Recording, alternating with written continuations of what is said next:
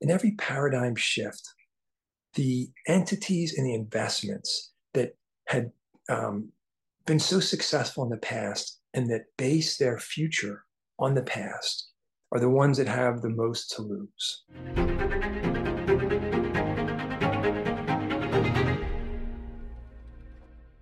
Hello, my friends. I wanted to give you another update with regard to our financial situation. We are in actually for a monumental paradigm shift. And with us to discuss this again is Drew Mason. You'll remember before when that first of the major U.S. banks crashed, we covered it right here. But there's been a lot of activity in the last 3 weeks. So we want to have this update for you with Drew Mason, our partner at St. Joseph's Partners, who's working with LifeSite News on providing you and your family some security by way of precious metals. This is the John Henry Weston Show. Stay tuned. Hello, LifeSite friends. To celebrate the momentous overturning of Roe v. Wade, we at LifeSite have minted just under 10,000 brand new, limited edition, pro-life silver rounds. Each round is stamped on the back with an image of the Supreme Court of the United States featuring the date that the High Court delivered this historic victory. And on the front of our pure silver rounds, we feature LifeSite's logo, surrounded by brilliant sunbursts and draped with olive branches, and each round commemorates LifeSite's 25 years of pro-life, pro-family reporting in America, Canada, and beyond. These 1 troy ounce rounds are 0.999 pure silver, and LifeSite has just under 10,000 in stock. They're beautiful, historic, and forever enshrining the most important American pro-life victory of a generation. This first edition LifeSite silver round is the perfect gift for yourself or anyone you love that collects precious metals and is passionately pro-life. And each purchase helps directly fund LifeSite's pro-life and pro-family mission. This is the first precious metals collectible of its kind that is directly supporting LifeSite's worldwide mission that you know, love, and trust. And now it can be yours while limited supplies last. Get your 1 troy ounce rounds of 99% pure silver today by clicking the first link below and celebrate life with all of us at LifeSite News. Drew, welcome back to the program. Praise be Jesus. Thank you for having me, John Henry. Let's begin as we always do with the sign of the cross. In the name of the Father, and of the Son, and of the Holy Ghost. Amen. So, Drew, lots has been happening. Please fill us in. Thank you, John Henry. So when we last taped 3 weeks ago, it was the day the news was coming out that Silicon Valley Bank Corp was closed, and there was speculation about what would happen. And what we counseled was that we should all hope for the best, but prepare for the worst. All these claims that everything was going to be fine rang hollow with what had happened in the past and how similar claims had fallen flat. So there's been so much news flow over the last few weeks. It's hard to summarize all of it, but I think for viewers, I would try and narrow it down to 3 specific points to underscore what has happened. The first is, now that we have a little bit more visibility into SVB, we understand what happened was the banks were given this loophole in how they accounted for their bond holdings. Specifically, when financial institutions own securities, generally they're obligated to do what's called mark them to market. So if it's worth $10 today, they report it as worth $10. If it's worth $5, they report it as worth $5. Banks, however, were told that they could just carry on their books their bond investments at the price of their original investment. They didn't have to mark them to market. So these banks literally had over $500 billion of bonds. And as the Fed raised rates, the value of these bonds came materially lower. So the argument was, well, we're just going to hold them until maturity. But the problem when the rubber meets the road is if depositors come and say, give me my money, the banks can't sell those assets at their where they're carrying them on their books. They don't have enough money to meet the deposits. So what happened was the government came in and with record speed expanded the Fed balance sheet back towards the all-time highs and injected $160 billion into the system. They won't tell us which banks took that money, but there was $160 billion claimed so that there would be solvency in the near term for the banking system. So that is hugely significant for investors to just really get their heads around the precariousness of what's at stake here, given these decades of debts. The second thing I would highlight that has happened since we last taped was JP Morgan, one of the world's largest financial firms, admitted that they had entered into contracts with the London Metals Exchange to own commodities. So think of paper gold, such as many investors have. They entered into these commodities contracts that were supposed to be backed by the actual commodities. That's the whole integrity of the exchange, it's supposed to be the integrity of the financial system with all the regulation and oversight. And what was discovered was that instead of having nickel, they had actually been given bags of worthless pebbles, and that's all they had.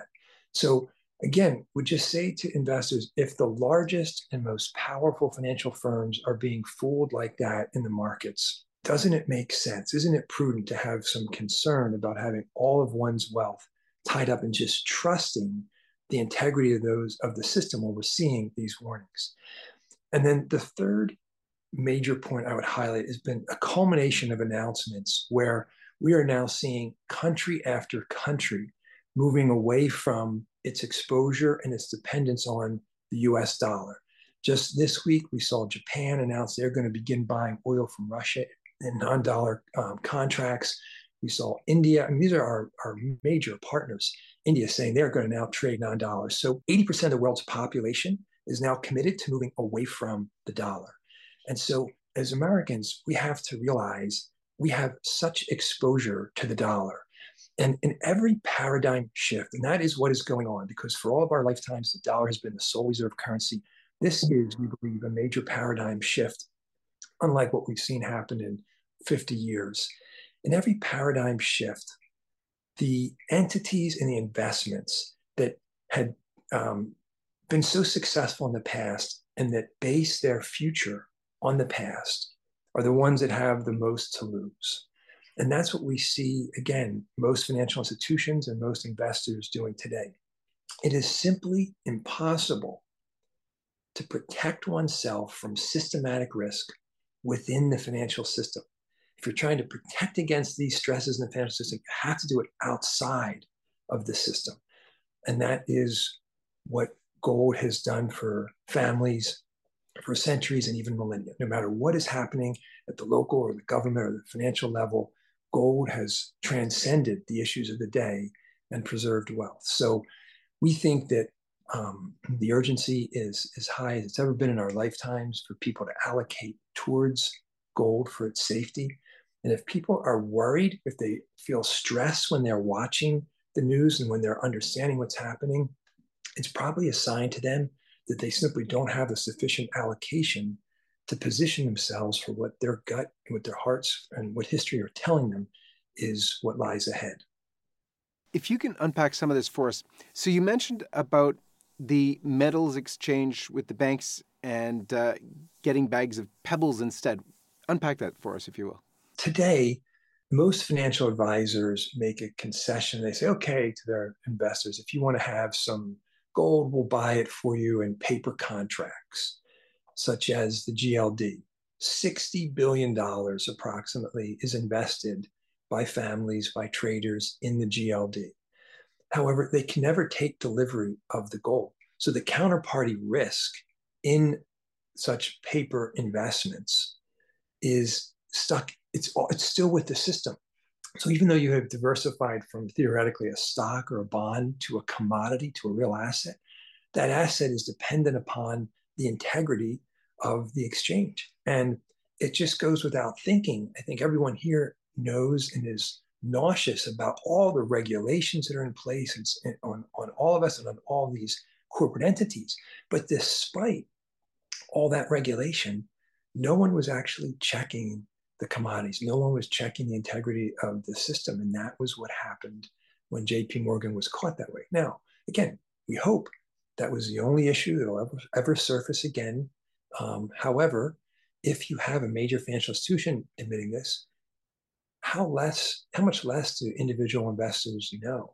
How much more important is it, again, to have some wealth outside of that system where a primary benefit of physical gold is that it's in your possession. You don't depend on anybody else to deliver it to you. You don't have to wait for the stock market to open if you want to sell it or liquidate it. And that we think is a key lesson from what came out about the London Metals Exchange issue. So one of the things that's interesting there, I mean, your company deals in um, gold, not only in physical gold, but also in gold investments. And yet you're telling people it's time to invest in physical gold, get it yourself and hold it yourself. Absolutely. So that really is the focus of what we've done for over a decade, John Henry: physical gold, physical silver, take delivery of the metals, or however you wish to, um, you know, safeguard them, but get the physical metal that is entirely yours, that is not leveraged, it's not hypothecated. You know exactly what you have, and that again and again through time has made all the difference in the world to families. I don't know if I've shared this before on a show, John Henry, but I'd say the neatest part about our job being in the gold industry are the people we meet, the families we meet. And so we have clients who are Jewish, and they tell us if we didn't have physical gold, our family would have ceased to exist. You know, we used it to get out of Russia, to get out of Germany, to get to America. And then when they came to America, they weren't poor because they still had a pocket full of gold. And they used that to buy a home, start their business. Same stories we have from our Asian clients coming, especially from what's now known as Vietnam, where they saw communism coming in. They buried some gold in their backyard. When the communists took over, they let things settle down and they went down to the port. They got their way onto a freighter. And when the freighter came to San Francisco, they still again had a pocket full of gold. They bought their home, bought their business, and it was transformational. So we're not saying by any means this is about Armageddon. It's just the opposite. We've had 700 case studies where governments have gone down this path. They were overly indebted. The sun came up the next day. It was just a question: were investors, were families prepared? Had they been good stewards? Had they diversified their wealth away from real estate, as our Jewish friends tell us was so important for them to do, into something that they could, that was liquid, they could take with them, they could give their family if they needed, and it would preserve wealth. So gold is an asset that should be the cornerstone of your safe investment. So you may choose to have, almost all of your wealth in aggressive investments where you can make a fortune if it works out well. But you have to understand, in those types of investments, you could lose everything too. That's part of the investment risk. Whereas for some portion of your wealth, you should have a safe money allocation.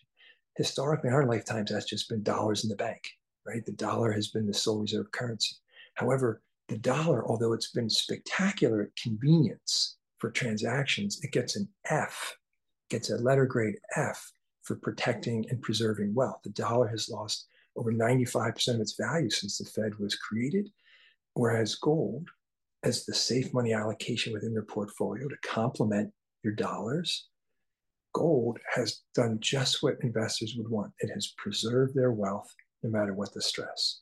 Okay, so unpack for us also, if you will, what does it mean that the American dollar is not going to be the dollar for trade? It's used around the world, for trading in oil and stuff like that. But what does it mean, and what ramifications will it have if the U.S. dollar is no longer used in that way?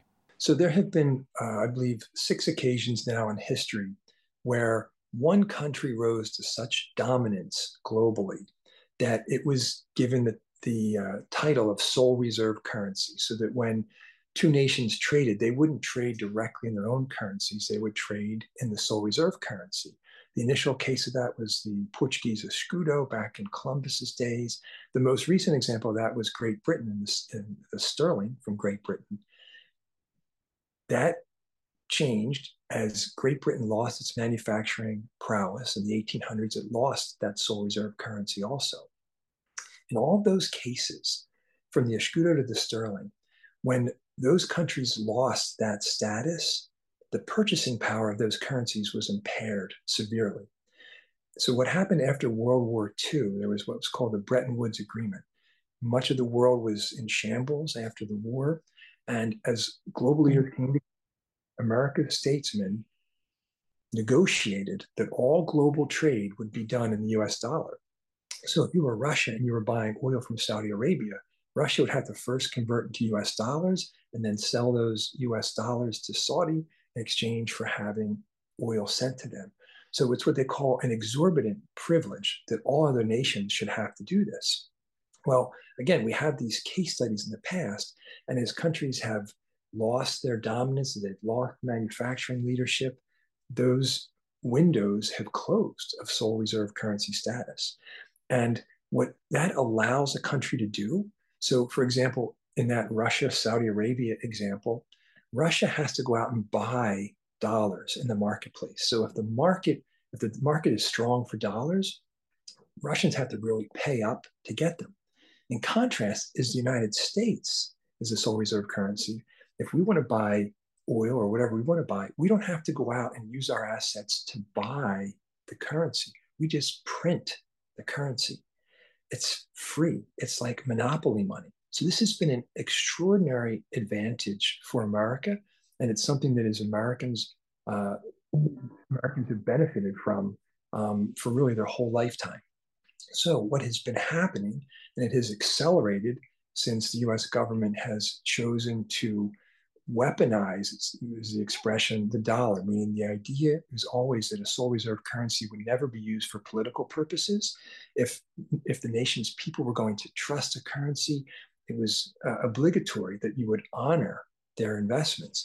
Since the US stopped doing that, we've really seen an acceleration of countries moving away from the sole reserve acceptance of the dollar. So that now, again, over 3/4 of the world's population is trading, at least to some degree, in other currencies. So what that will mean is at some point, you're probably going to have some countries say, we don't want your dollars. If we don't respect the value of the dollar because of the way you're treating it. So if you want our asset, you have to pay up with another currency or an asset. All of a sudden, the printing press has ended. And then it's a very different situation. So the implication to us as individuals, as families, as investors, is that we're talking about the dollar potentially losing an enormous part of its purchasing power. This has been happening since the Fed was created. From the time of the Constitution, when the founders of this country said the only legal money would be gold and silver, up until when the gold was confiscated, the dollar worked perfectly in preserving wealth. Since that time, actually, since the Fed was created, the dollar has lost so much of its value. However, it still has the value we know today. As the sole reserve currency status wanes, history says to expect that may have cost you $10 today to buy, may cost you $20, may cost you $30, may cost you $50 to buy in the future. So the significance is, as Americans, we have so much exposure to dollar in terms of cash, CDs, money markets, bonds, treasury bills. We have all of that risk in an asset who's in the twilight of its existence. One of the things that I got your help with as well, and I thought that was fascinating, is when people choose to invest in precious metals, it's not only just go out and get the biggest chunk of gold you can. You actually laid that out for me. If you could do that for everybody, I think that was fascinating, because I think for people who, we don't have a lot of money to invest, but we want to have some savings in gold or silver to protect our families. How do we do that for the average family that really isn't all that wealthy, but just wants to protect themselves? Okay, so the biggest concept I would want to leave with viewers to walk away with is the question, what is gold? And the answer is simply, gold is money. It's a money that no government can destroy by printing or by policy errors. So when you get gold, it can come in multiple forms. The cheapest way to buy it per ounce is a 400-ounce bar called a standard bar, because it requires the least manufacturing and least handling. The cheapest way to buy gold in a form that no one would melt, they took it from you because they would still have conviction it was real, would be 32.15 ounces, the kilo bar. However, a kilo bar at today's prices is over $50,000. So if you want to exchange that for something, you have a narrow set of assets that you can trade for. So for that reason, governments, including the US at its founding, chose to make gold and silver coins so that it would have intrinsic value for the owner, but it would be small enough that it would be easily exchangeable for many more items. So at the end of the day, we're agnostic as to what people want to buy. If they say we want the cheapest bar, you can have it. If they say we want a currency that people will recognize, we'll direct them in that manner. So a coin may cost 3% more than, say, a bar approximately, but the advantages of it that some choose to take are threefold. First, the coins are they're more easily um, recognized as being real gold, meaning, for example, when the Canadian Mint makes a coin, they tell you what the width, the circumference, the height, the diameter are. And you simply can't get any other element in those dimensions because gold is its own unique element on the periodic chart. So when you have a coin, you have this ease of determining that it's real gold immediately. Secondly, if you have a 1 ounce coin versus, say, the 32-ounce kilo bar, you can do 32 times as many transactions with someone. And then thirdly is just the liquidity. So a coin now is worth 1 ounce coin, $2,000. Again, the bar, $50,000. History suggests gold is probably going a whole lot higher. So when it does, that bar is going to be worth a whole lot more than 50,000. Isn't it good to have something smaller that you can trade more easily? Silver was highlighted by our founders because they knew the working class needed to be paid in a money that would be safe for them, and because they knew that that is what would be needed for day-to-day transactions for groceries. So a 1 ounce silver coin at, call it $30 today, probably going to multiples of that, is more ideal for the very tiny day-to-day transactions. So right now, people will say, if I go into my grocery store or if I go to a car dealership, if I offer them gold or silver, they're not going to take it. They want dollars. It's absolutely true. At this point in time, you have to convert your gold into dollars. And that may continue to be the case. History says it won't, but it may. In the meantime, what we see happening is the value of the dollars is decreasing and gold is maintaining that purchasing power. However, what we've seen throughout history is when there is the maturation of a currency crisis because there was too much debt, there comes this moment in time where if you are selling fish at a store, or if your store sells meat, or if you sell shoes or suits, whatever you're selling, whatever the asset is you're selling, you ask yourself, do I really want this monopoly money for my asset? What good is it going to do me? Then the question becomes, well, what am I going to take for my fish, for my assets? What do I want? What's going to preserve my wealth? History says give it 5 days. From coast to coast, everyone will remember gold and silver are real money that preserve wealth, and that then the person who has a fish store can then take that gold or silver and go and buy shoes or whatever else he wants with it, because the owner of those assets will also remember the value of having wealth in physical gold and silver. Now, you said 5 days, interestingly. What was that a reference to?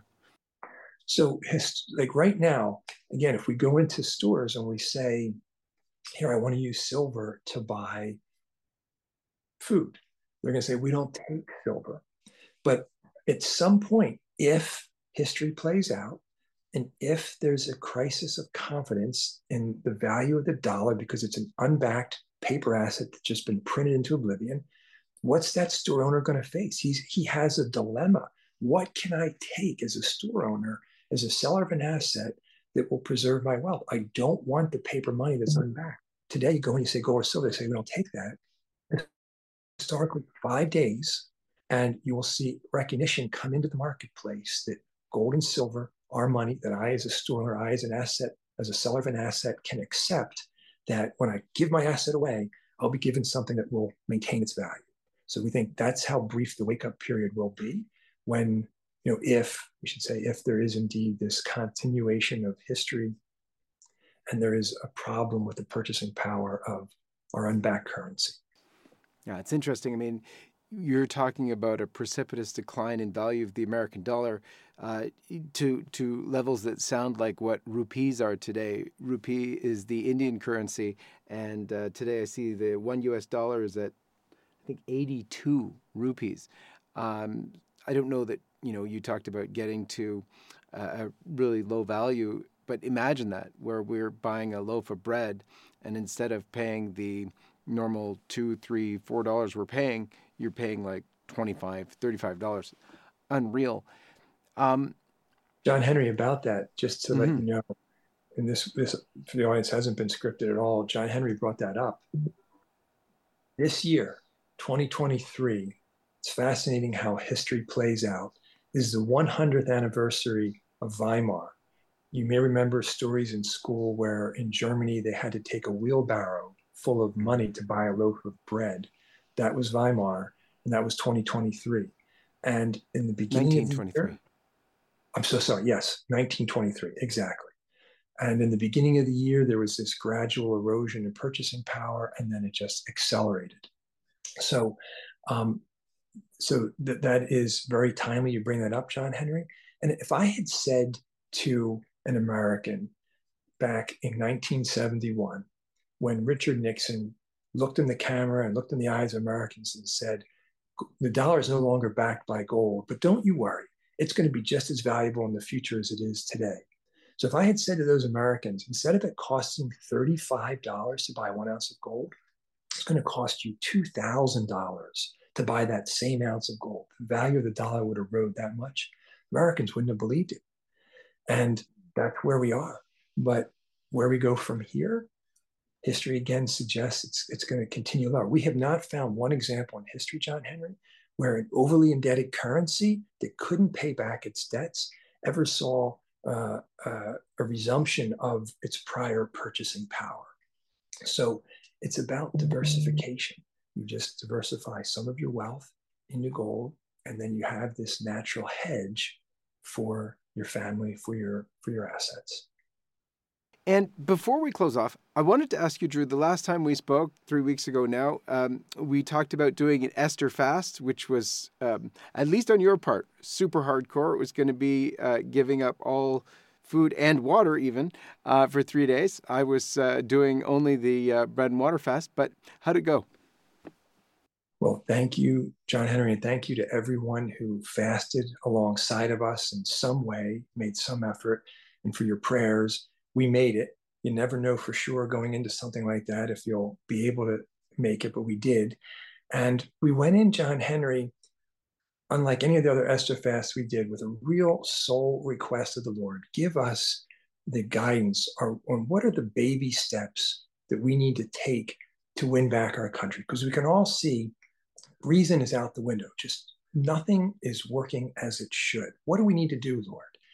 And I must confess, John Henry, that we were really disappointed in what we heard. And I want to say to the audience, it's not like we hear a voice of God regularly, but what we find is that when we're praying and fasting, ideas will float through our mind that are new to us, and they have a staying power. It's not just like this thought that comes and goes. And when those ideas do not contradict the commandments or scripture or teaching, then it's up for discernment about whether they are from the Lord or whether they are from the enemy. And what we thought we heard at the end of our Esther fast, 3 days fasting, was before you take back the country, you must first take back the church. And again, this was not what we had really wanted to hear because we're very anxious to see our country take a turn. However, if you're seeking the Lord and you think you hear something, you can't just dismiss it. You have to accept it, embrace it, and move on. So that is what we think we're charged to do right now. Believers need to realize the 10 commandments are written in the order of importance. The first commandment is the most important. The 10th is the least. And the first 3 of those commandments are all about God. So when they asked Jesus, what's the most important commandment? He said, love God with all your heart, all your soul, and all your might. Period. Stop. End of story. Stop there. Later on, when you get those first 3 perfect, then you can look at the next 7. So we think we really we want to encourage people to repent on those first three commandments, which are no other gods beside God. So look for idolatry in our lives. I am so guilty of this, the worst sin of all, John Henry. I think I mentioned it on your show before. Money had been a god for me, football, putting things above God. And if we spend most of our prayer time praying about something, even if it's a loved one, we probably have to check that. We should be praying for the kingdom, for the Lord, and trying to make him our sole king. The second of those commandments is not taking the name of Jesus in vain. And we were recalling what we understand happened years ago, centuries ago, millennia ago, when the Lord God the Father said he was going to reveal the name of the Savior. And the angels were just waiting for years with bated breath. What is this name going to be? They knew this was such a powerful name. And when God the Father revealed the name, Jesus, that they just fell down. They were in awe. They never would have thought for a moment that years later, believers would lose the appreciation for the power of that name. How many times does scripture say it simply? Our help is in the name of the Lord. So this second commandment, to turn from cursing the name, because society tells us that's the only name it doesn't want to hear. But instead of cursing it, to speak it, to actually go out and to speak it with reverence and to let the power of that name begin to filter in our society. And then and then the third commandment is the Sabbath. So choosing not to work for your business, at your home, to just study Sabbath, relax, study scripture, relax, enjoy your family, not to work on the Sabbath. There's more written about that one commandment than all the other commandments combined. And his words were precise. Don't work and don't have anyone else work on the Sabbath. And I think we also, as it relates to that, want to be conscious. We've lost an appreciation that although we're to go to church on Sundays because he commanded us to celebrate the Eucharist, that we are not to receive the Eucharist unless we're in a state of grace. And one of the great saints of the 20th century, Conchita Cabrera from Mexico, went so far as to say, when we receive Jesus in communion, if we're not in a state of grace, it's more painful for him than Good Friday. And you hear that, you think that's got to be impossible. But as you reflect on it, I think this future doctor of the church was probably very inspired with those words. So those were the things we heard first about repenting. The second point was to pray and fast, which this group already, I think, largely does. Jesus asked us to pray, can you not watch 1 hour with me? We're encouraging you, commit an hour a day. We encourage you to do it during the fourth watch, 3 to 6 a.m. So many people have called in and told us for years they were waking early and they didn't know why that was happening. They actually thought there was something wrong with them. That is probably the Holy Spirit coming to you in that hour, telling you he wants to talk with you. That's the hour, the period, the fourth watch, when scripture tells us the Spirit most wants to talk. That's what we see Jesus doing, going out during that fourth watch. That was And it's 3 to 6 a.m., just so everybody knows. Yes. And scripture is explicit. It was in the fourth watch when he came and manifested himself, treading upon the waves as he came to the apostles in the boat, walking on the sea. And then the third, so that's praying and fasting. And again, we say we're obligated to fast Wednesdays and Fridays. That's what the Christians wrote in the first century and how they lived. That you read in the Didache. Correct. And we think, as we've talked about in prior episodes, John Henry, we can triangulate on that as being in the Bible. Just like the Bible doesn't explicitly say abortion is sin, but we can triangulate on it. And the Didache says abortion is sin. The Bible doesn't say Wednesdays and Fridays, 2 days a week, but we can triangulate on that.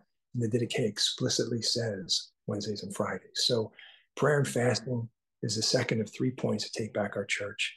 And the third point, John Henry, is we believe now is the time to imitate our Savior and to throw our bishops and our cardinals out of the church like he threw out the corrupt Pharisees, clergy in his time. And, we don't say that lightly, but Jesus was clear.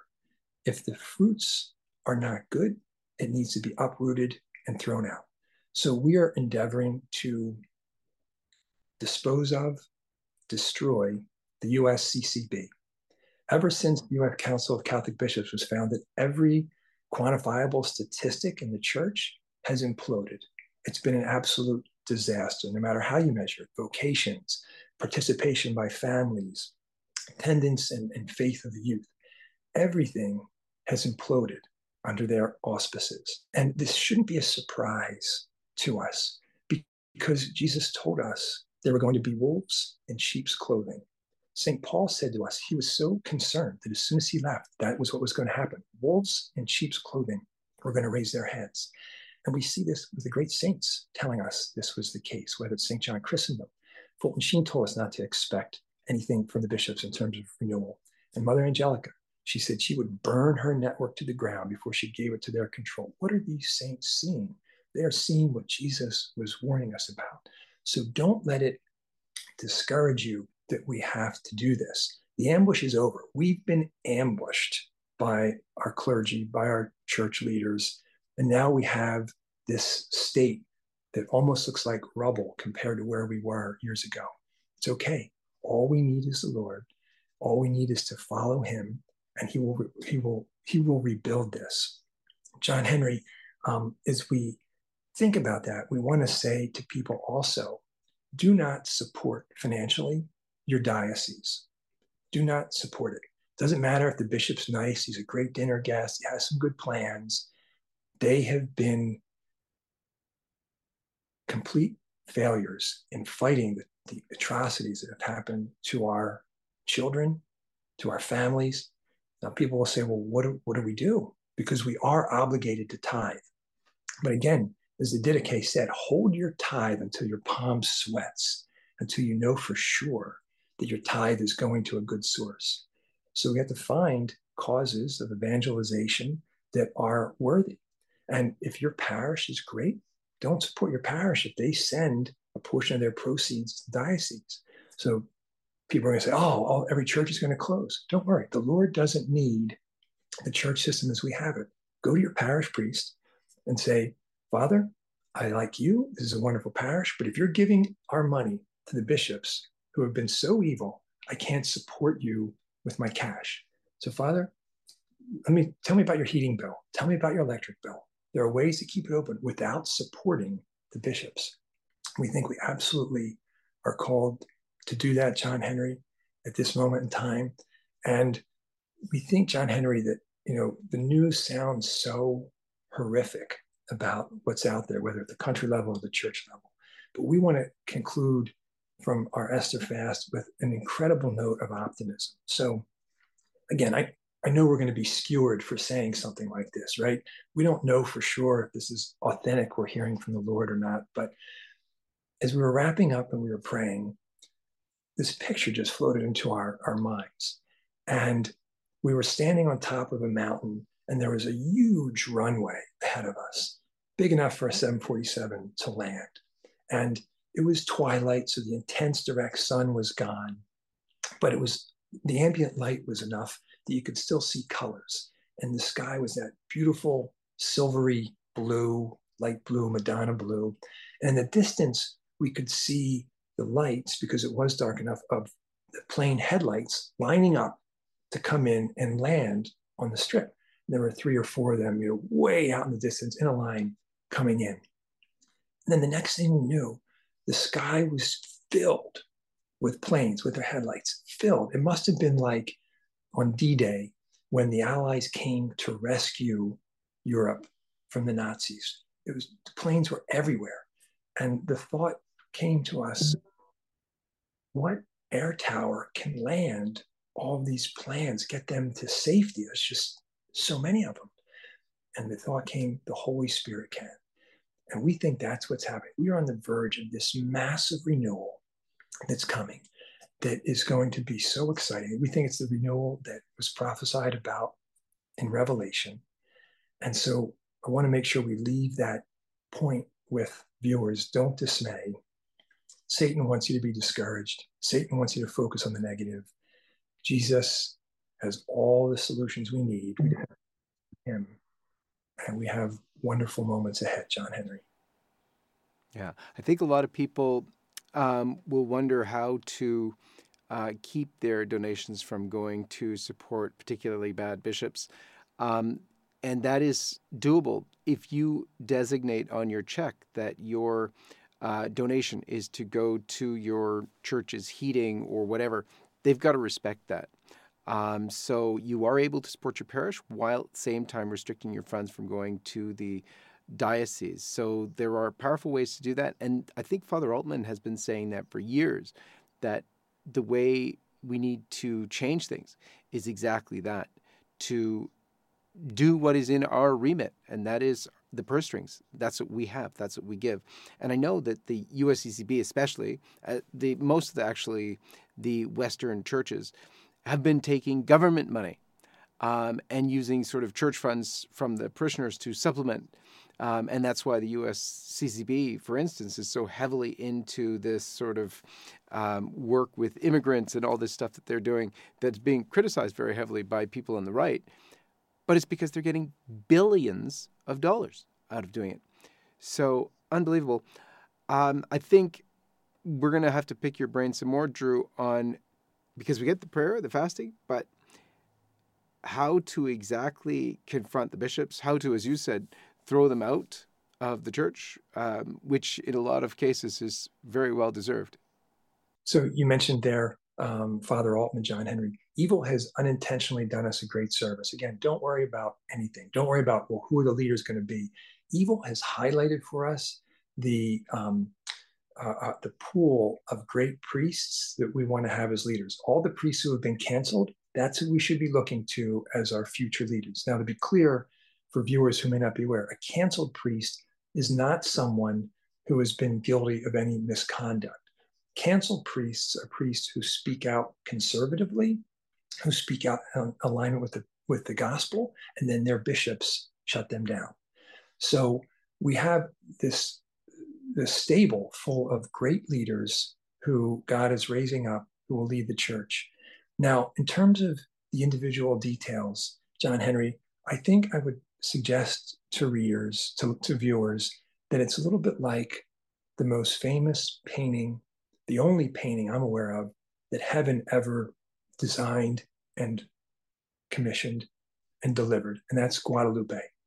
And if you look closely at Guadalupe, you can see there's the slightest bend in her knee where it's like she's taking a baby step. And I think that's what the Lord wants us to do, and what she is calling us to do, is to just take a baby step forward in faith. Forget about needing some spiritual director to tell you everything in your life. That is such a faith killer. Again, you have to discern, you have to make sure it's not something that is against the commandments, against scripture, against teaching. But then listen for the Holy Spirit to lead you, to guide you in little ways, and then take a baby step forward in faith, and we'll see how this unfolds. But we're praying, we're fasting, we're repenting, and whenever God's people did that in scripture, victory was theirs. So I think, John Henry, we're kind of in this situation today that we read about in scripture, and we say, how could the people have forgotten how important it was to repent? How could they have fallen into those sins again? We're in the same boat, right? We haven't been repenting. We've fallen into everything that figures in the Old Testament fell into when God let them have themselves, let them to themselves. That's what's happened. We've told God, get out. We don't want your wisdom. We don't want your laws. And look at what's happened. We have the rubble to show. Now, however, his love is so great. His mercy is so great. When we repent, we'll pray and fast, and he'll open up the way. Our expectation is that we'll see wonderful renewal ahead. Indeed, it is. You know, that congeals so well with the devotion of the Holy Face, which is all about reparation, especially for sins against the first three commandments. In fact, the tablets of Moses, there were the three commandments on the one tablet, and the other tablet had all seven. Fascinating stuff. Drew, thank you so much for being with us. Thank you, John Henry. God bless you, and God bless all of you. And we'll see you next time.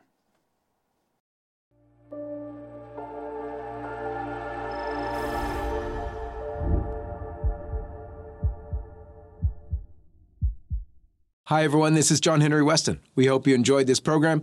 To see more like it, be sure to hit the subscribe button below to get all the latest content from LifeSite News. Check the links in the description to read more and connect with us on social media so that you can stay up to date with all the latest life, family, faith, and freedom news. Thanks for watching, and may God bless you.